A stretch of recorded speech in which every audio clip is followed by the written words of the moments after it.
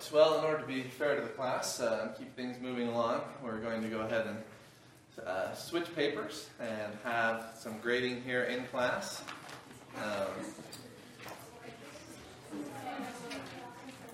Everybody swap papers with the person next to you. You'll notice that at the top it's got your name and graded by. So put your name in the spot that says graded by.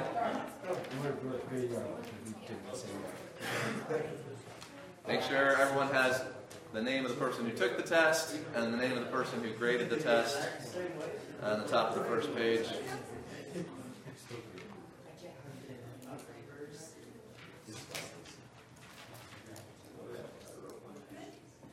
Alright, part 1, letter A. The system of philosophy based upon human reason, actions, and motives without concern of deity or supernatural phenomena. What's that one? Humanism. That's right, humanism. A is humanism. Letter B. The branch of philosophy that deals with knowing and the methods of obtaining knowledge. Epistemology. Very good. Epistemology. This time raise your hand if you know it. The belief that there is a God and that he is knowable and involved in the world. Elise? Theism. Yes. C is theism.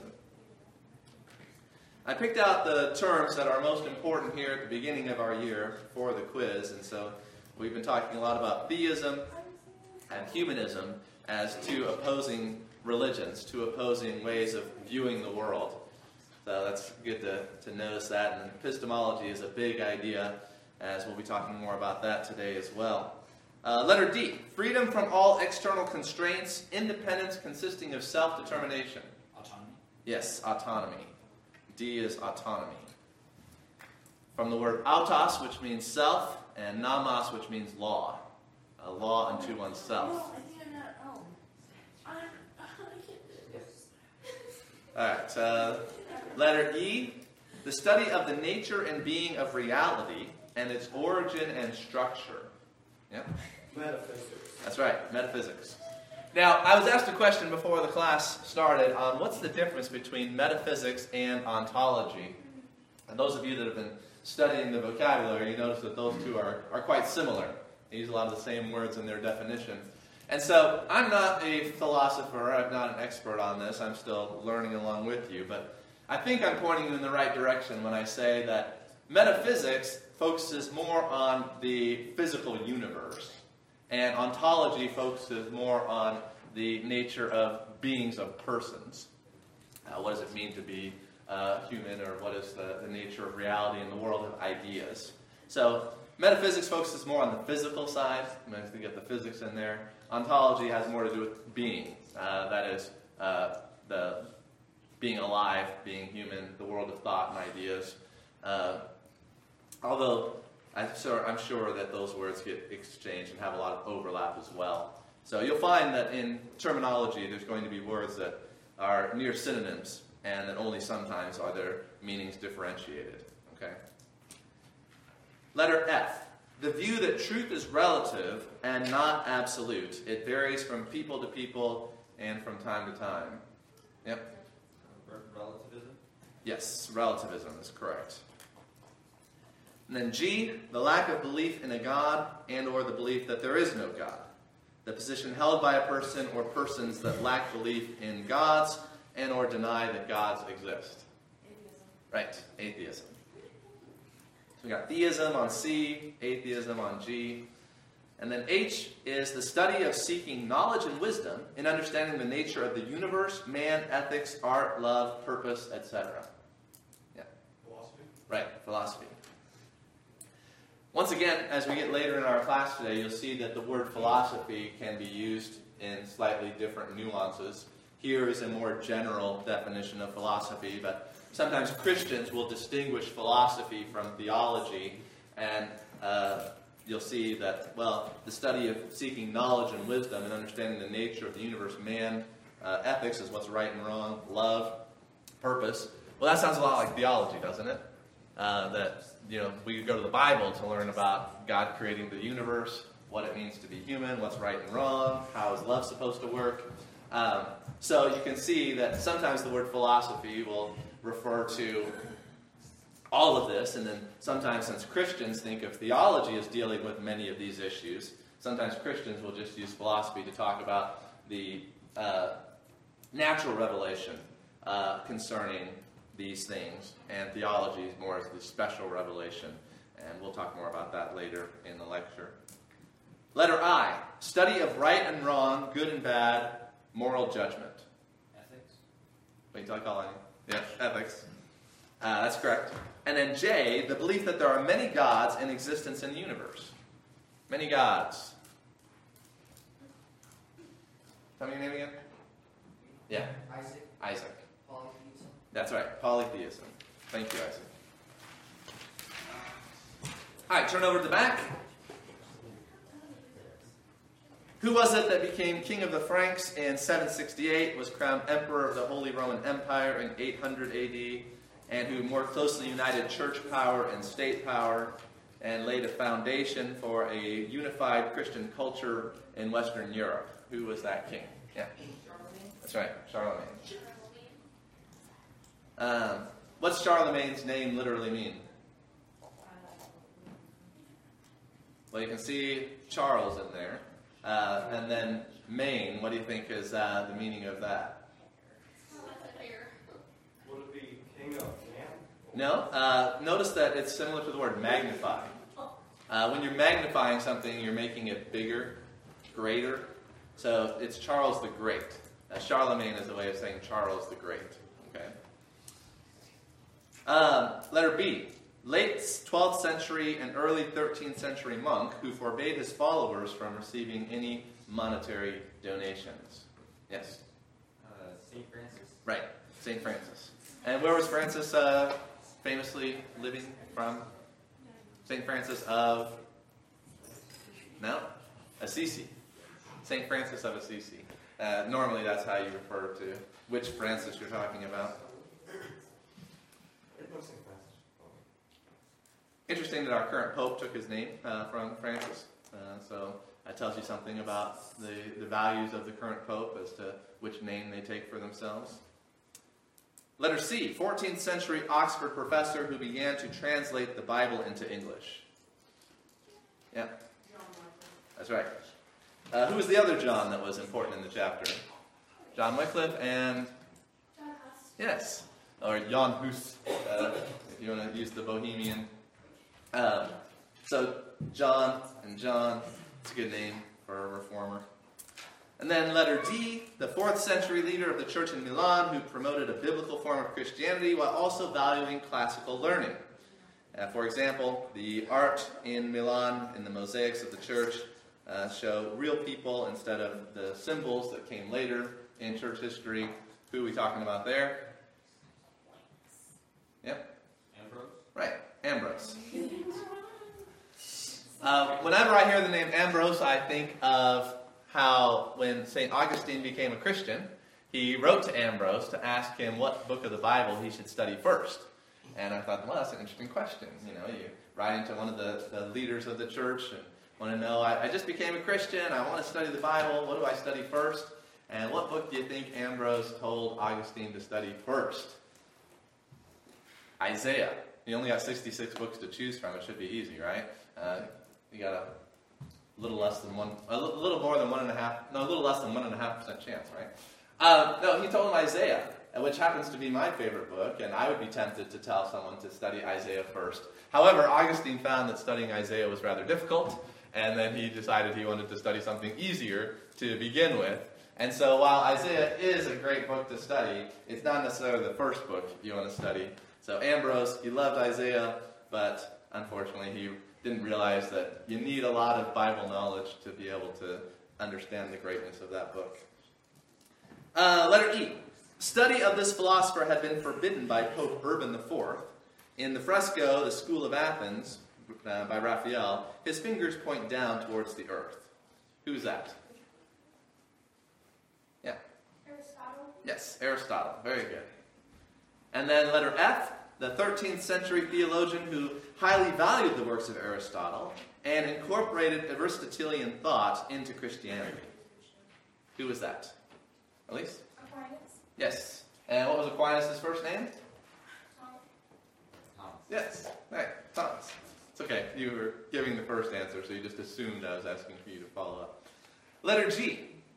Buildings from the 12th to 15th centuries with rose windows, pointed arches, and flying buttresses. Yeah. Gothic style.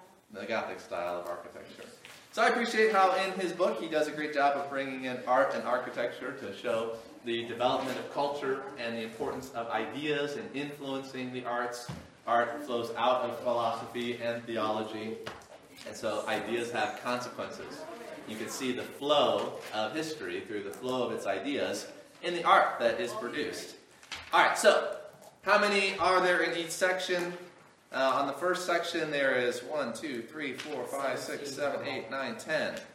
So tell me how many out of 10 are right in section 1, and then 1, 2, 3, 4, 5, 6, 7 on the back. So the total number you can get right is 17. So put that grade up at the top. How many out of 17 are correct? And then hand them towards the middle. And then, Wesley, you can collect them all and bring them on up here.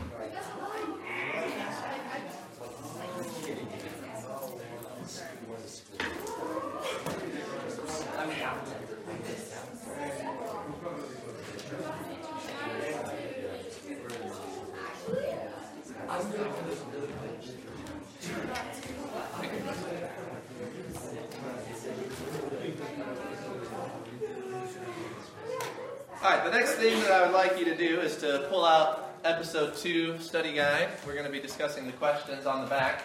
You can also pull out your answers to those questions if you have that homework with you that was due last week, but we didn't have time to discuss in class last week. So there are 3 questions on the back of the episode 2 of the Middle Ages. Yes? Am I right? They turned that homework in last week, Okay. so they don't have it. Very good.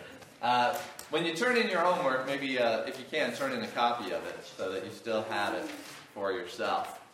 If you have a scanner at home, you can make a copy of things. If not, I give you permission to make a copy here at the church if you show up a little early and want to use the copier here.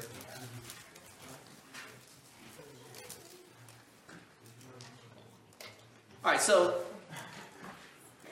last week we got into episode 1 and talked about the questions there. We had some good discussion going. Let's see if we can repeat that success this week. Question number 1. Summarize the negative and positive aspects of church influence in the Middle Ages. All right, so this is a pretty open-ended question. A lot of ways that you can come at this. As you think back on the chapter, as you think about what you wrote on this subject, what were some of the positive aspects of the church influencing the culture during the Middle Ages? Yeah. A lot of it in the arts of that day. Yeah, how so? Better singing, for one. Books being less of a test and more of a enticing story instead of, just being, for lack of a better word, lame. Okay. And the architecture, which was greatly improved from the previous years. So, a couple of the different styles of architecture that were pointed out as being part of the Renaissance and the understanding, the gaining of some of that lost knowledge is the Romanesque style he talks about, which of course is influenced by Roman architecture. That's why it's got Romanesque. But it's not completely imitating Roman style. Otherwise you'd just call it Roman architecture. But Romanesque means Roman-like. And it's similar. It has elements of that style. And then of course what we had on the test, the architectural style with the rose windows and the pointed arches, which is different from the Roman arches. The Roman arch is curved, but a Gothic arch has the point on it. And so over time, architectural styles developed. And one of the amazing things about the architecture of the Middle Ages is the domes that were created. And so they learned from the ancients how to create domes, and that's not an easy thing to do. If you're looking to design buildings, the bearing of the weight and the structure that's not going to collapse on the heads of people is pretty important. And so they were able to create domes that were even larger than what the Romans were able to build. I've been to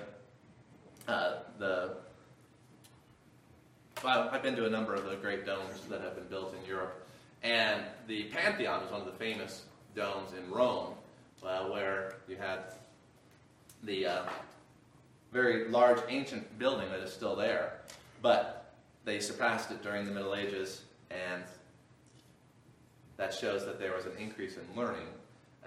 And what the church did was the church had preserved this knowledge from the ancient world, the Greeks and the Romans, because the monks had been copying the text and keeping the text from the ancient world, even though there was a general decline in learning among the population. That once people gained an interest again in learning after the time of Charlemagne and such developments, then they still had the text to go back and learn from, and then to even go beyond what the ancients had known.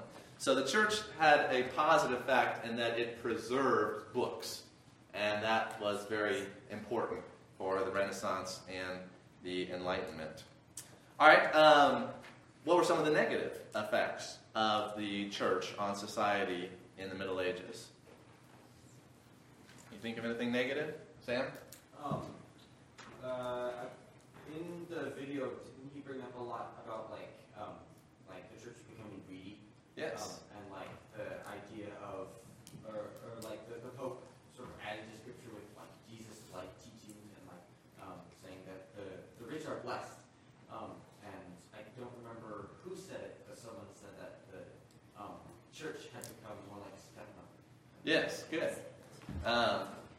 The Church of Rome, which is supposed to be the mother of the churches, according to Roman theology. How convenient. In Roman theology, Rome is the mother of the churches. That had become more like a stepmother in that it was greedy and corrupt and selfish and not concerned for the rights of the poor. So on one end, you kind of had this extreme of extreme wealth being centered in the church. And that is largely what led to the Reformation, as Martin Luther protested the indulgences, the sale of indulgences, which was used to build St. Peter's Basilica, which is an amazing building, but just because it's amazing architecture doesn't mean the history that's behind that building is good. And then the other extreme of like a Francis of Assisi, who takes this vow of poverty that you can't own anything. And so the church kind of went to two extremes on the issue of how is the church supposed to be in the world? How is it to be in the world, not of the world? And so Francis Schaeffer, I think, rightly points out that as the church got further away from Scripture and got more into church traditions and the authority of the church hierarchy, then you start to see some of the negative influence that is coming from that aspect of Christianity. But if you ask Francis Schaeffer, as far as the church was remaining biblical, then every effect that had on the culture would have been a positive one. Yeah, Blake? They also had more negative effect than just over wealth. If you look at the Crusades, you can see about how their control really affected the lives of a lot of people and killed a lot of people for their own personal agendas and their own personal gain. Now, the Crusades are a complicated subject. There is good and bad going on there. So that's definitely interesting to think about, where you say that the war that was brought about because of certain Christian ideas coming from the church, that we've got to retake the Holy Land, all that type of thing. The union of state power and church power does have negative consequences in a number of ways, and there were certainly a lot of bad things that happened during the Crusades, as well as probably some good things. A complicated time in history, as they all are. Good. I like how you brought that in. Anything else that you want to bring in on question number 1, positive effects, negative effects of the church in the Middle Ages? Yeah. I just remember the Gregorian chant and all the music. It became kind of mystical and separate from the worship of the one true God, which is kind of corporate mystical. Yeah, so Schaeffer brought out a contrast between the singing of hymns, a congregational worship, in the church at Milan, as Ambrose introduced the singing of hymns into his church. And of course, he pointed out that was innovative at Ambrose's time. And I wonder, what did they sing before that? But then, as you moved out of that early Middle Ages and moved into the later Middle Ages, then you got the church singing is not a congregational singing of hymns, but you've got monks who are singing chants. And also, very often, the singing was done in a language that was foreign to the people. That much of the singing was done in Latin, but common people didn't speak Latin after you got past the Roman Empire a certain time period. And so you'd hear this beautiful music that sounded otherworldly and heavenly, but you didn't understand what it meant, and you weren't participating in it. And so a very different kind of Christianity with the Gregorian chants than what you have with Ambrose's congregational singing of hymns. Yeah, very interesting.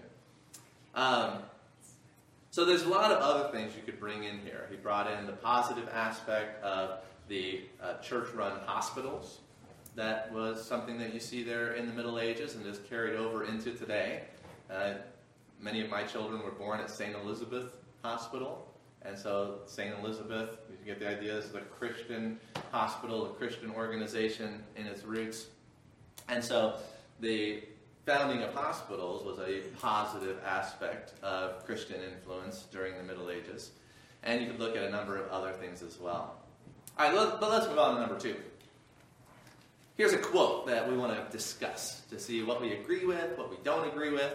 And the quote is, "To speak of distortions of belief in the Middle Ages is to pretend that the church should have stood still when the apostles died. But we have to adapt to new circumstances and ideas. The medieval church did just that." So, is this comment supportive or critical of Francis Schaeffer's chapter on the Middle Ages of the church?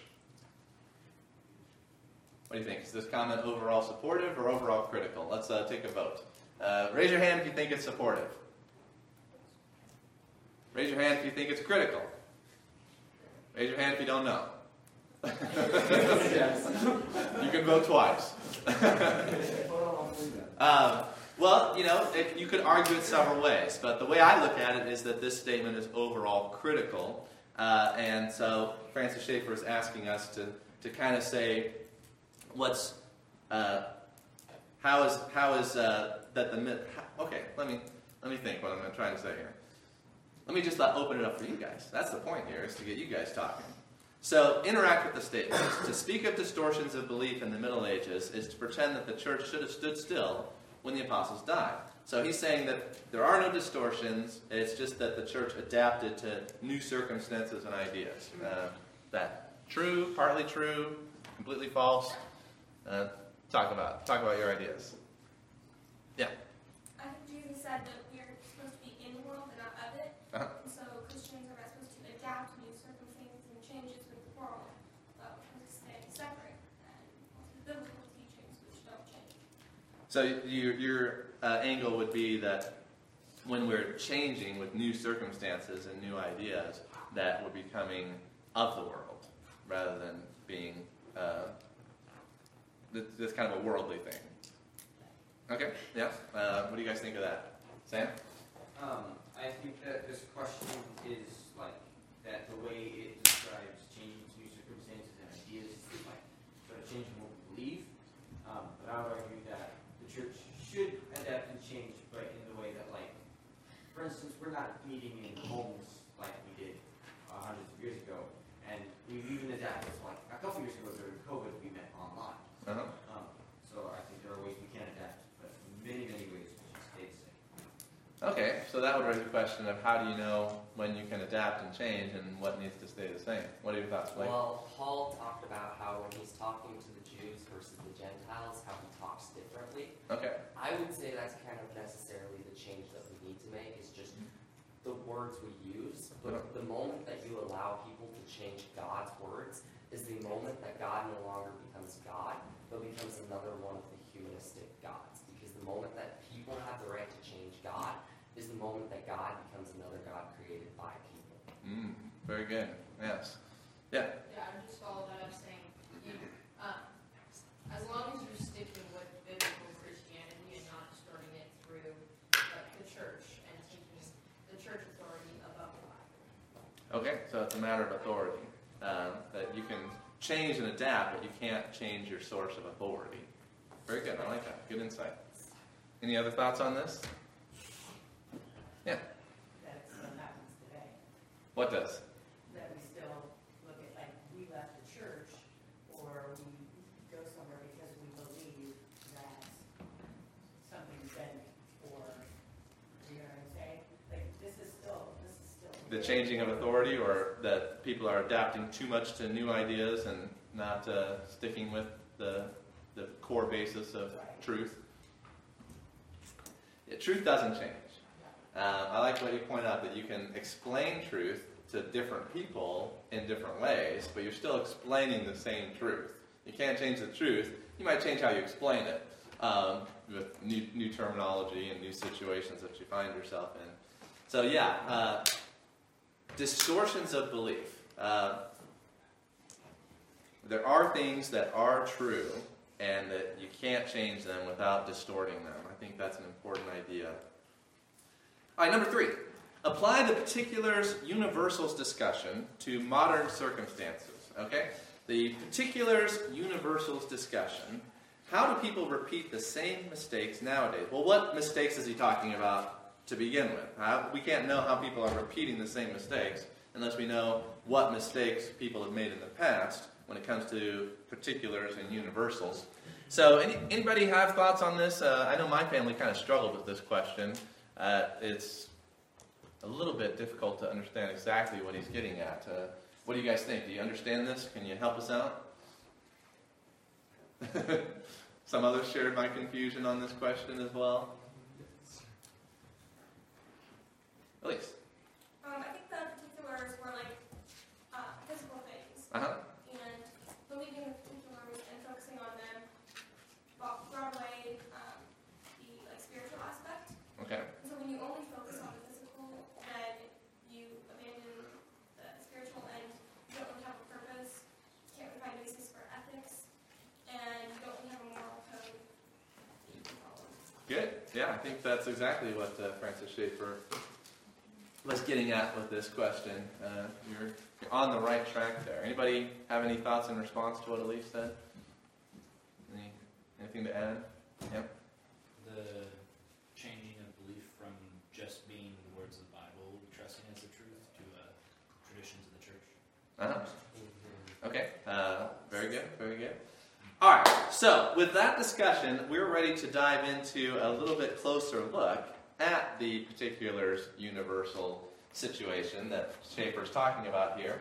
And in order to do that, I'm going to review, with those of you that were in my philosophy class, but this will be new for those of you that were not in my philosophy adventure class last year, a lecture that Adam Johnson gave when he was our guest speaker here. And he gave me his PowerPoint for that lecture, and I still have it. And I thought, well, this is the perfect place to review that information. And so I'm going to fire up the PowerPoint for a discussion of Plato versus Aristotle regarding universals versus particulars that I think is really going to aid you in understanding what Francis Schaeffer was getting at in chapter 2 as far as setting up this dichotomy of understanding absolute truth and the abstract versus understanding the scientific truth of the world that we live in. So let me put the PowerPoint on, and you all can get some paper out and take notes.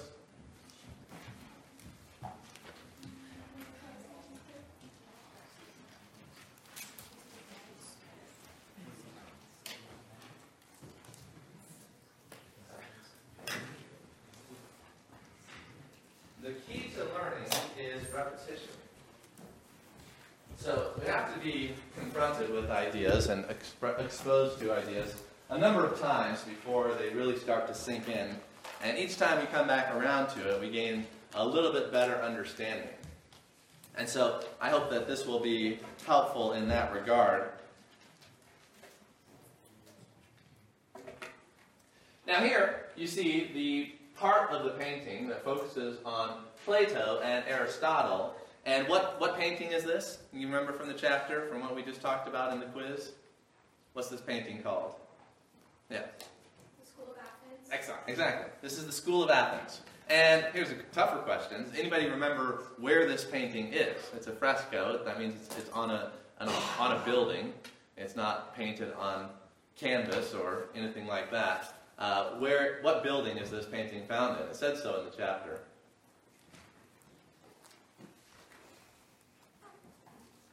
If I remember correctly, it's in St. Peter's, which is interesting. All right. So if you go to St. Peter's Basilica, you can go and look at Raphael's work on the School of Athens. Now, Athens, as you know, ancient Greek city-state that became the focal point of Greek philosophy because that is where Socrates, Plato, and Aristotle lived. Now, for those of you that studied the pre-Socratics, you know that the pre-Socratics didn't all live in Athens, that they were living in all different parts of Greece, but not only Greece, but Greater Greece, which is all of the colonies and other places where Greek culture was spreading in that time period. But Athens becomes very important because Socrates, Plato, and Aristotle form a basic foundation for Western philosophy after their time. In fact, as we'll see, one modern philosopher, Alfred North Whitehead, said that all of Western philosophy can be thought of as a series of footnotes to Plato. Interesting. Just how foundational Plato's philosophy is in Western civilization. So, you've got Plato here pointing up, and Aristotle with his hand down towards the earth. And that represents Plato focusing on the world of ideas, whereas Aristotle is focusing on the study of the physical world. And that's one way to think of the differences between the teacher and his student. Notice that Plato is older in this picture than Aristotle. Yeah? We just looked at it, and it's actually in the Vatican. Okay, thank you. The Vatican is in St. Peter's, isn't it? St. Peter's Basilica and the Vatican are the... In the Pope's library. Okay. Yeah, I think it's the same building. The Vatican might be like the larger complex, and St. Peter's is the basilica in the Vatican. Thank you. Good. I'm glad you found it. All right, so let's back up a little bit and talk about Plato. Now, I'm no expert on Plato. I haven't actually even read much Plato, but I trust my sources here as far as what Plato's basic outlook in philosophy was. And so Plato, he was wanting to understand the world, and he started to think about the subject of beauty. Now, we note that things have beauty. You can see a flower has beauty. People have beauty. That there's all kinds of things in the world that have beauty. But Plato's thought was, what is beauty? All right? And so that's a different question. To have something versus being something. You know, I have money, but I am not money. That is the difference between having and being. So, what is beauty was his question. And so Plato thought, what if everything that was beautiful was destroyed? And conceivably this could happen. You could go around destroying beautiful things until there's nothing beautiful left. If you destroyed everything in the universe that had beauty, would beauty still exist? Interesting thought, huh? That's what philosophy does. It asks good questions and gets you thinking. It's like a crowbar opening up your mind. Oh, I hadn't thought about that before. So if you destroy everything beautiful, does beauty itself still exist? And Plato said, yes, it does still exist. And then the question would be, well, then where does beauty exist? If it doesn't exist in anything, and yet it still exists, even when all of the things that it was existing in are destroyed, where does beauty exist? Beauty itself. Good question. And the question would come up, well, maybe it exists in our minds. Well, what about this? What if all the people died? Well, then does beauty still exist? Yes. I think you're right. But you're right because you have a certain worldview that is hopefully, the right worldview. But Plato, he didn't necessarily grow up with our theology and our Bible and all of that type of thing. And so he's just thinking about these things from his own context, from his own perspective, from his own worldview. Does it exist in our minds? Is beauty in the eye of the beholder? Does it exist in us? Is that where beauty really is? All right? Now, Plato concluded that beauty must exist beyond our minds. And I agree with that. I think that beauty does exist beyond our minds, that it's not just in human thought, that if all humans were dead, beauty would still exist. He proposed, so Plato's trying to figure this out. If it's not in the things, and it's not in our minds, then where is it? So he proposed that beauty itself has existed as an objective, universal, absolute truth and standard. That beauty exists not just in subjective thinking, not in the object itself, but it exists somewhere else. And that somewhere is what we call the noumenal world, or the world of ideas. He argued that since the physical world is constantly changing, it can't provide the certain and stable foundation required for objective, universal truth. So, the particular versus the universal. You see where Francis Schaeffer was talking about the particular and the universal? If you destroy all the particular instances of beauty, you still have a universal beauty. The particular and the universal are different things. And Plato really emphasized the importance of the universal objective truth of anything. Beauty, truth, any idea that you want to use, but beauty we're just using it as an example. Beauty is known in philosophy as the area of aesthetics. So philosophy will deal with lots of different branches, and one beauty is aesthetics, and that deals with what is beauty, what is beautiful, and what are the standards of beauty. And that's really a key question, a key word right there that you could write down. According to what standard? Right? According to what standard? Or by what standard? By what standard? It's shorter than according. But you get the idea in both. And so, if somebody says, well, that's wrong, you shouldn't do that. Well, the question is, by what standard? So that's the area of ethics. Right? So in the area of ethics, you've got to have a standard by which you're judging particular actions and particular behavior. Somebody tells a lie. And you say, well, that's wrong, you shouldn't lie. And you say, by what standard is that wrong? All right? So then in the area of beauty, you also have a standard. If somebody says, well, that girl is very beautiful, you say, well, not to me. I don't think she's very beautiful. So different people can be judging beauty according to different standards. And so you have to say, well, what is the standard? Now, Plato, he held that there was a universal standard that was true in and of itself, and that it wasn't determined individually or subjectively. That's the difference between objective truth. It's universal. It's true in itself. It's not true just for me or just true for you. You might think that peanut butter and chocolate taste wonderful. Another person might say peanut butter and chocolate taste terrible. Well, what's the truth? Does it taste good or does it taste bad? And you've got a subjective difference in that experience or in that opinion. Is there an objective truth that we can appeal to? So Plato, he concluded that objective, universal, absolute truth must exist, and that it exists in a transcendent realm, that there is a world above this physical world. There is a world that is different from the specific instances. It's a world of ideas. It's a world of universal absolutes. It's the place where beauty exists in itself rather than existing in a flower. Okay? So he's got the physical world, and then he's got the transcendent world, which is objective and universal and absolute. Here's that quote from Alfred North Whitehead, which I mentioned earlier. The safest general characterization of the European philosophical tradition is that it consists of a series of footnotes to Plato. Perhaps an overstatement, but sometimes overstatements have a purpose. They drive home the point of how important something is.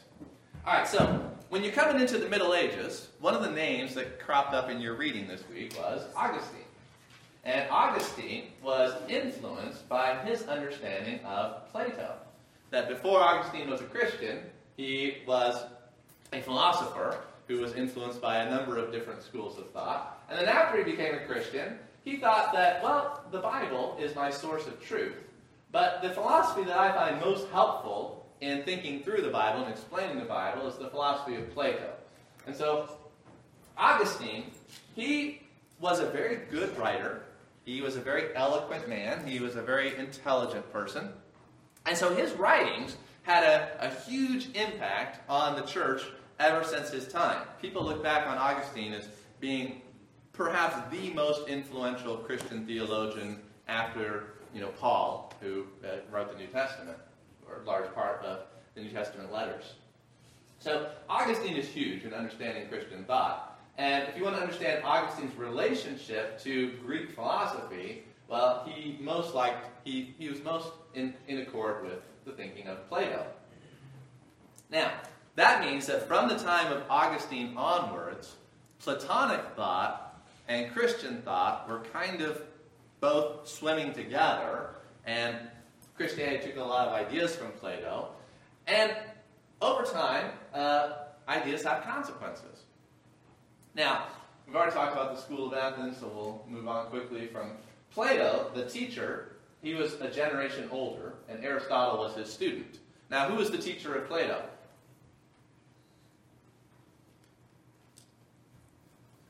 No one knows? Was it Socrates? Yes. So, Socrates came first, then Plato, then Aristotle. And you can remember that order by the acronym SPA. Socrates, Plato, Aristotle, SPA. So it's not SAP, Socrates, Aristotle, Plato, or PAS.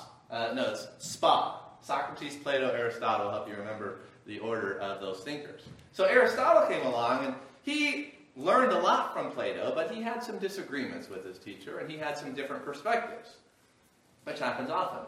And Aristotle, he was a philosopher in his own right, while taking a lot and being very grateful to Plato, yet he argued that Plato was having the wrong emphasis, to think that the physical world was relatively unimportant compared to the transcendent world of ideals.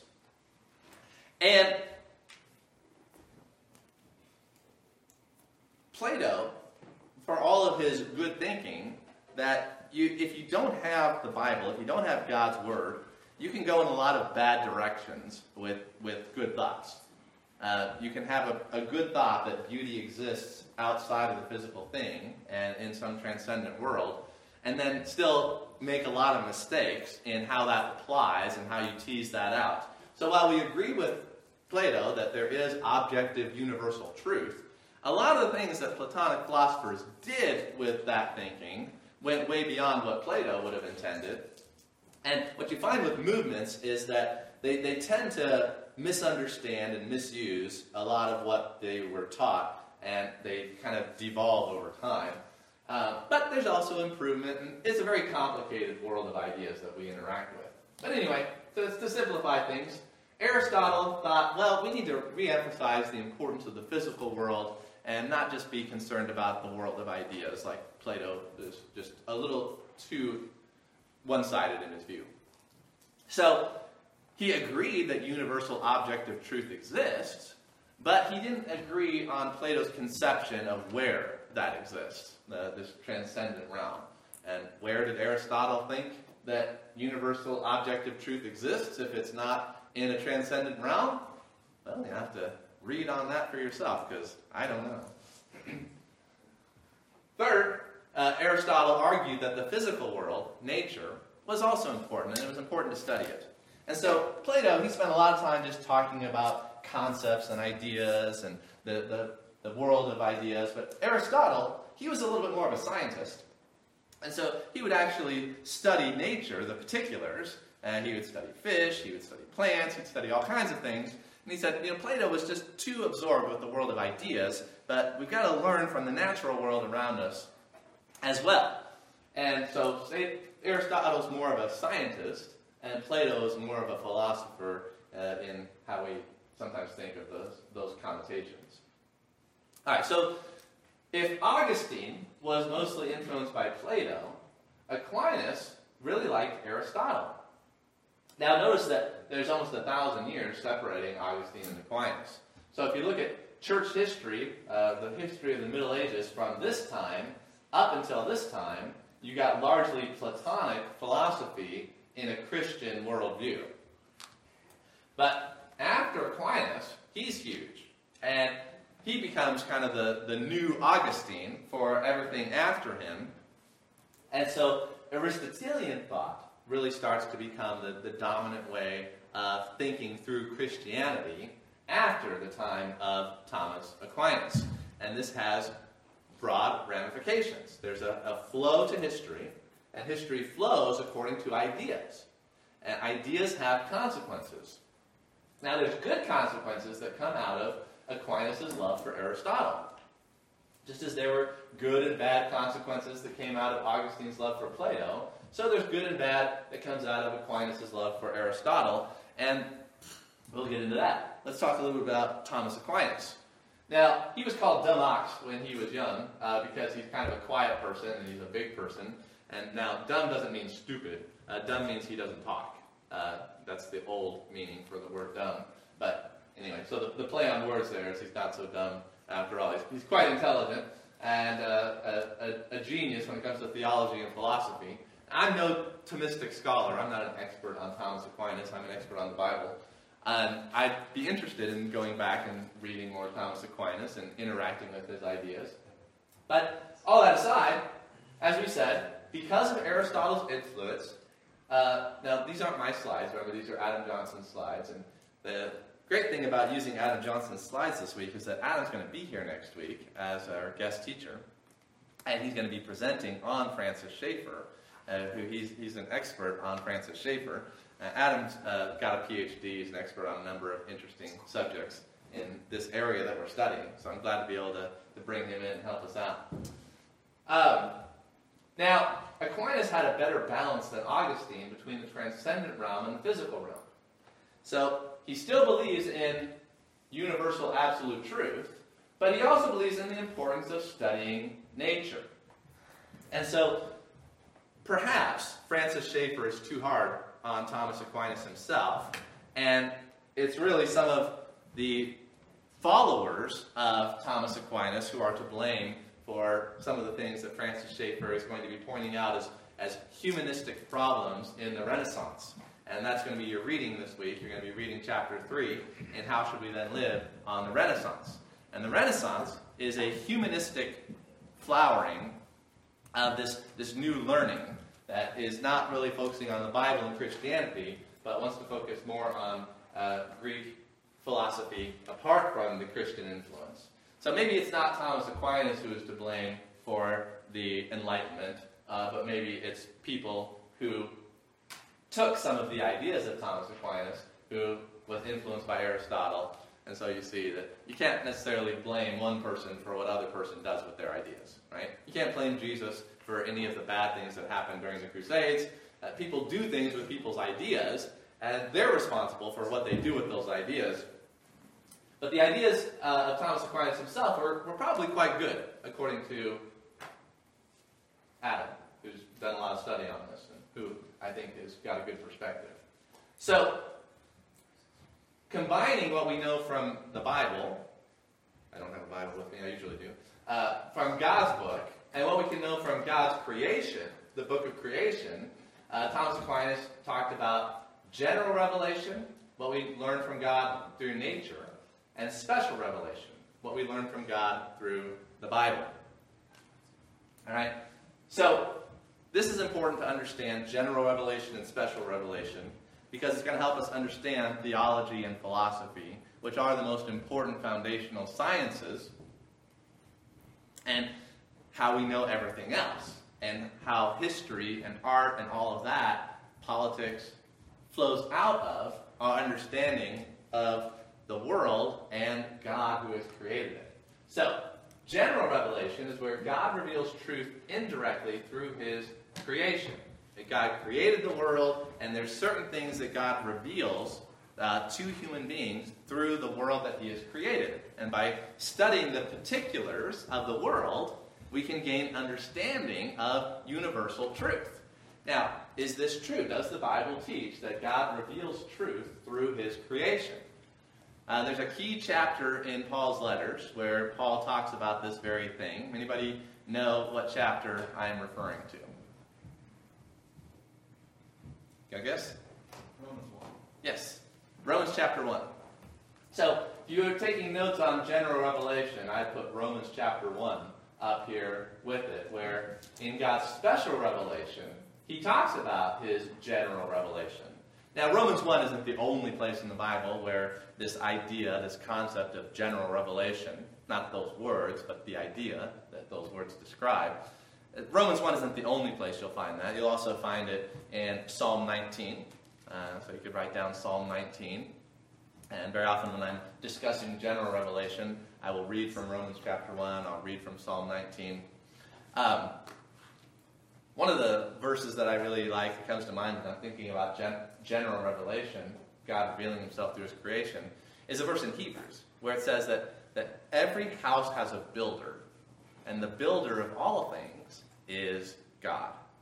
That you can learn something about someone by what they make, by what they create. If you come over to my house, I was involved with the building of my house. I was involved with the design of my house. I've been very much involved with all of the things that are in my house. So you can learn a lot about me by coming over to my house, right? So in the same way, here's God's house. You get out in the morning, you look at the sky, you see the sunset in the evening, you take a look at a spider building its web in your garden, and that's God's house. He's the builder of all things. And you can learn something about God by looking at the house that he has built. And that's that general revelation. And the scripture talks about that. Now, in general revelation, we can learn moral truth because the Bible tells us that what's right and wrong is written on the heart. That there's a code of ethics that God writes on the heart, that even if you've never heard of the Ten Commandments, you know that it's wrong to steal, you know that it's wrong to kill, you know that it's wrong to dishonor your father and your mother. And so there's this moral truth that is revealed through God's creation. And guess what? We're part of God's creation. So the law written on the heart is part of this general revelation. And then you've got reason and logic. Reason and logic are tools that we have within us to be able to understand truth. And that we learn about God through reason and logic. And then you've got communication with the rules of language and the rules of grammar and how to properly interpret communication. You know, how to learn and understand through reason, evidence, and our senses. And we can get information about God and what he's like from general revelation. But special revelation, now, special doesn't mean that it's better than something else. Sometimes we use the word special in a new way, but these are old terms, and they go back to more of the old way that words were used. A species is a particular kind of an animal. And we could say it's special in that it's different from other kinds of animals. It doesn't mean that it's better, it just means that it's different. So special revelation is the opposite of general revelation in the sense that it doesn't go to everyone, but it just goes to those who have the Bible. General revelation goes out generally to all people. But special revelation is only given to those people who hear the Word of God. Whether it's spoken through a prophet, like it was in the Old Testament, whether it's spoken through an apostle in the New Testament, or the Word of Jesus Christ himself, or it's written down for us in the Holy Bible, it's special in the sense that it hasn't existed in all times and all places, like the sky has, but this is the direct communication of God. And so it just comes in particular times and places. And we are blessed to live in a time and place where we have the Word of God spoken to us, special revelation. Moses, burning bush, prophets, Jesus, this is what I mentioned, and Scripture is the main repository of special revelation that we study. And so Christians, when they are differentiating between philosophy and theology, they will often put philosophy in this category of general revelation, because philosophy deals with ethics and reason and logic and communication and understanding and the scientific method, and kind of this general idea about God that we can get just from looking at creation. That's kind of more the philosophy. Whereas we use the term theology as the study of special revelation, where we're still learning about God, we still use logic, and we still interpret the scriptural text according to the rules of language, and we learn a lot about moral truth. But this is the study of special revelation, whereas philosophy is the study of general revelation. Now again, these terms are differentiated in this way in Christian circles because of our understanding of general revelation and special revelation. But if you just take the term philosophy in and of itself, it doesn't have anything necessarily to do with general revelation versus special revelation. Philosophy, according to the definition on your handout, is just the study of seeking knowledge and wisdom in understanding the nature of the universe, man, ethics, art, love, and purpose. And according to that definition, it would be studying it through special revelation or general revelation. And the Bible talks a lot about wisdom and pursuing wisdom and loving wisdom, and that's the basic meaning of philosophy, is sophos is wisdom, philos is the love of. And so clinging to wisdom, pursuing wisdom is at the heart of that idea. And so these words can be used in different ways, and yet I want you to understand the different ways in which they're used in our context here. All right? Now, let's get Aquinas' quote there. To review, we got Plato. He lived 400 years before Christ. Augustine is 400 years after Christ. It's a big time span, but that's what books do for us. Books allow us to be influenced by the ideas of people who lived hundreds of years before us. And so Aristotle, living shortly after Plato, being his student, then became the primary influencer of Aquinas. And this gives you an understanding of early medieval church thinking versus later medieval church history. And you want to understand that because you want to understand where the scientific revolution came from. That this Aristotelian scholasticism that traces its roots back to Thomas Aquinas, that it led to the Renaissance, which led to the scientific revolution, which led to the Enlightenment. There's good things in the Renaissance, as you'll find out in your reading this week, and how should we then live. There's wonderful things in the scientific revolution. However, the Enlightenment is somewhat of a misnomer, and we as Christians, we like to refer to it as the Endarkenment, because this is where the Aristotelian ideas are divorced from any idea of Christianity and special revelation, and instead you have a humanistic development, an atheistic humanistic development of Aristotelian philosophy in the Enlightenment, which has led to a lot of problems in our world. Now, when you go back to the scientific revolution in the 1500s to 1700s, you've got guys like Johannes Kepler. Notice he's living between that time period, right? And Kepler was an astronomer. And Kepler said of his astronomy, "I was merely thinking God's thoughts after him.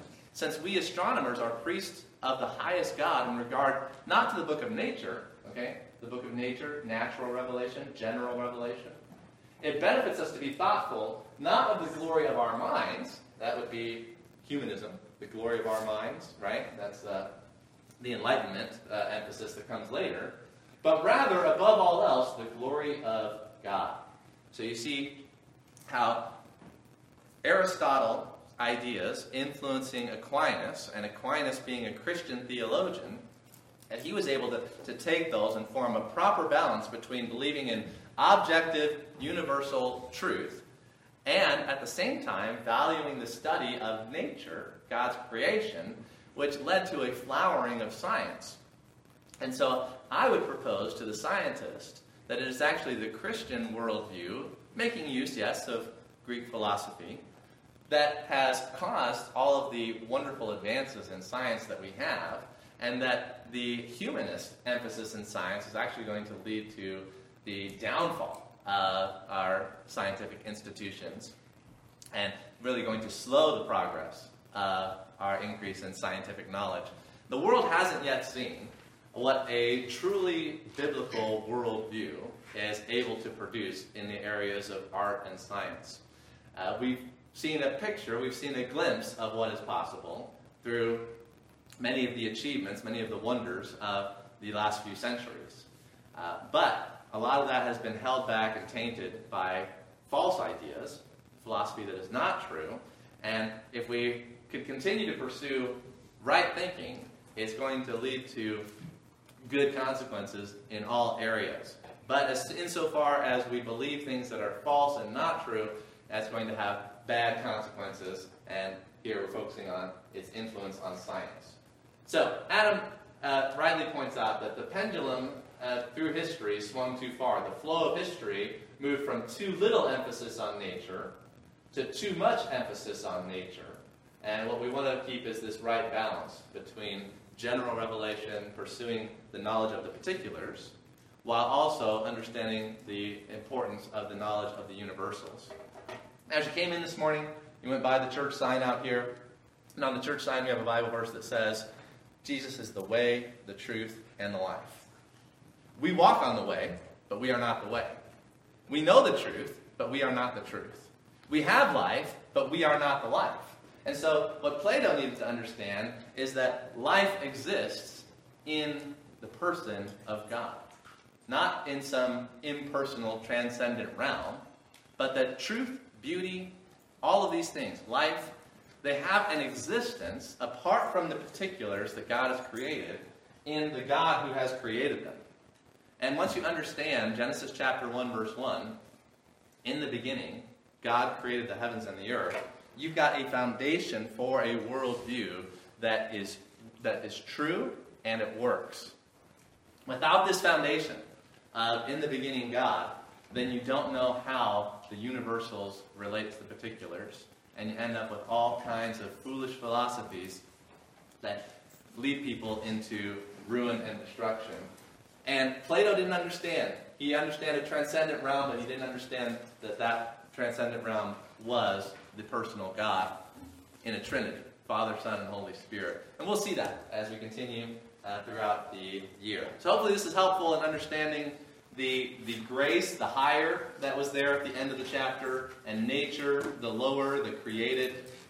I don't really like to use the terms grace and nature to contrast this. I like the terminology that we've been using here of general revelation versus special revelation, or the universal truth versus the particular instantiation of those things. But they're all different ways of talking about this same difference. And by looking at Plato and Aristotle and their influence, I think you've got a little more exposure, a little better understanding of the foundations here that are going to be developed throughout the rest of the book, throughout the rest of our year together. All right, so you are dismissed. I'll send out the assignment. Have a great week. Thank you.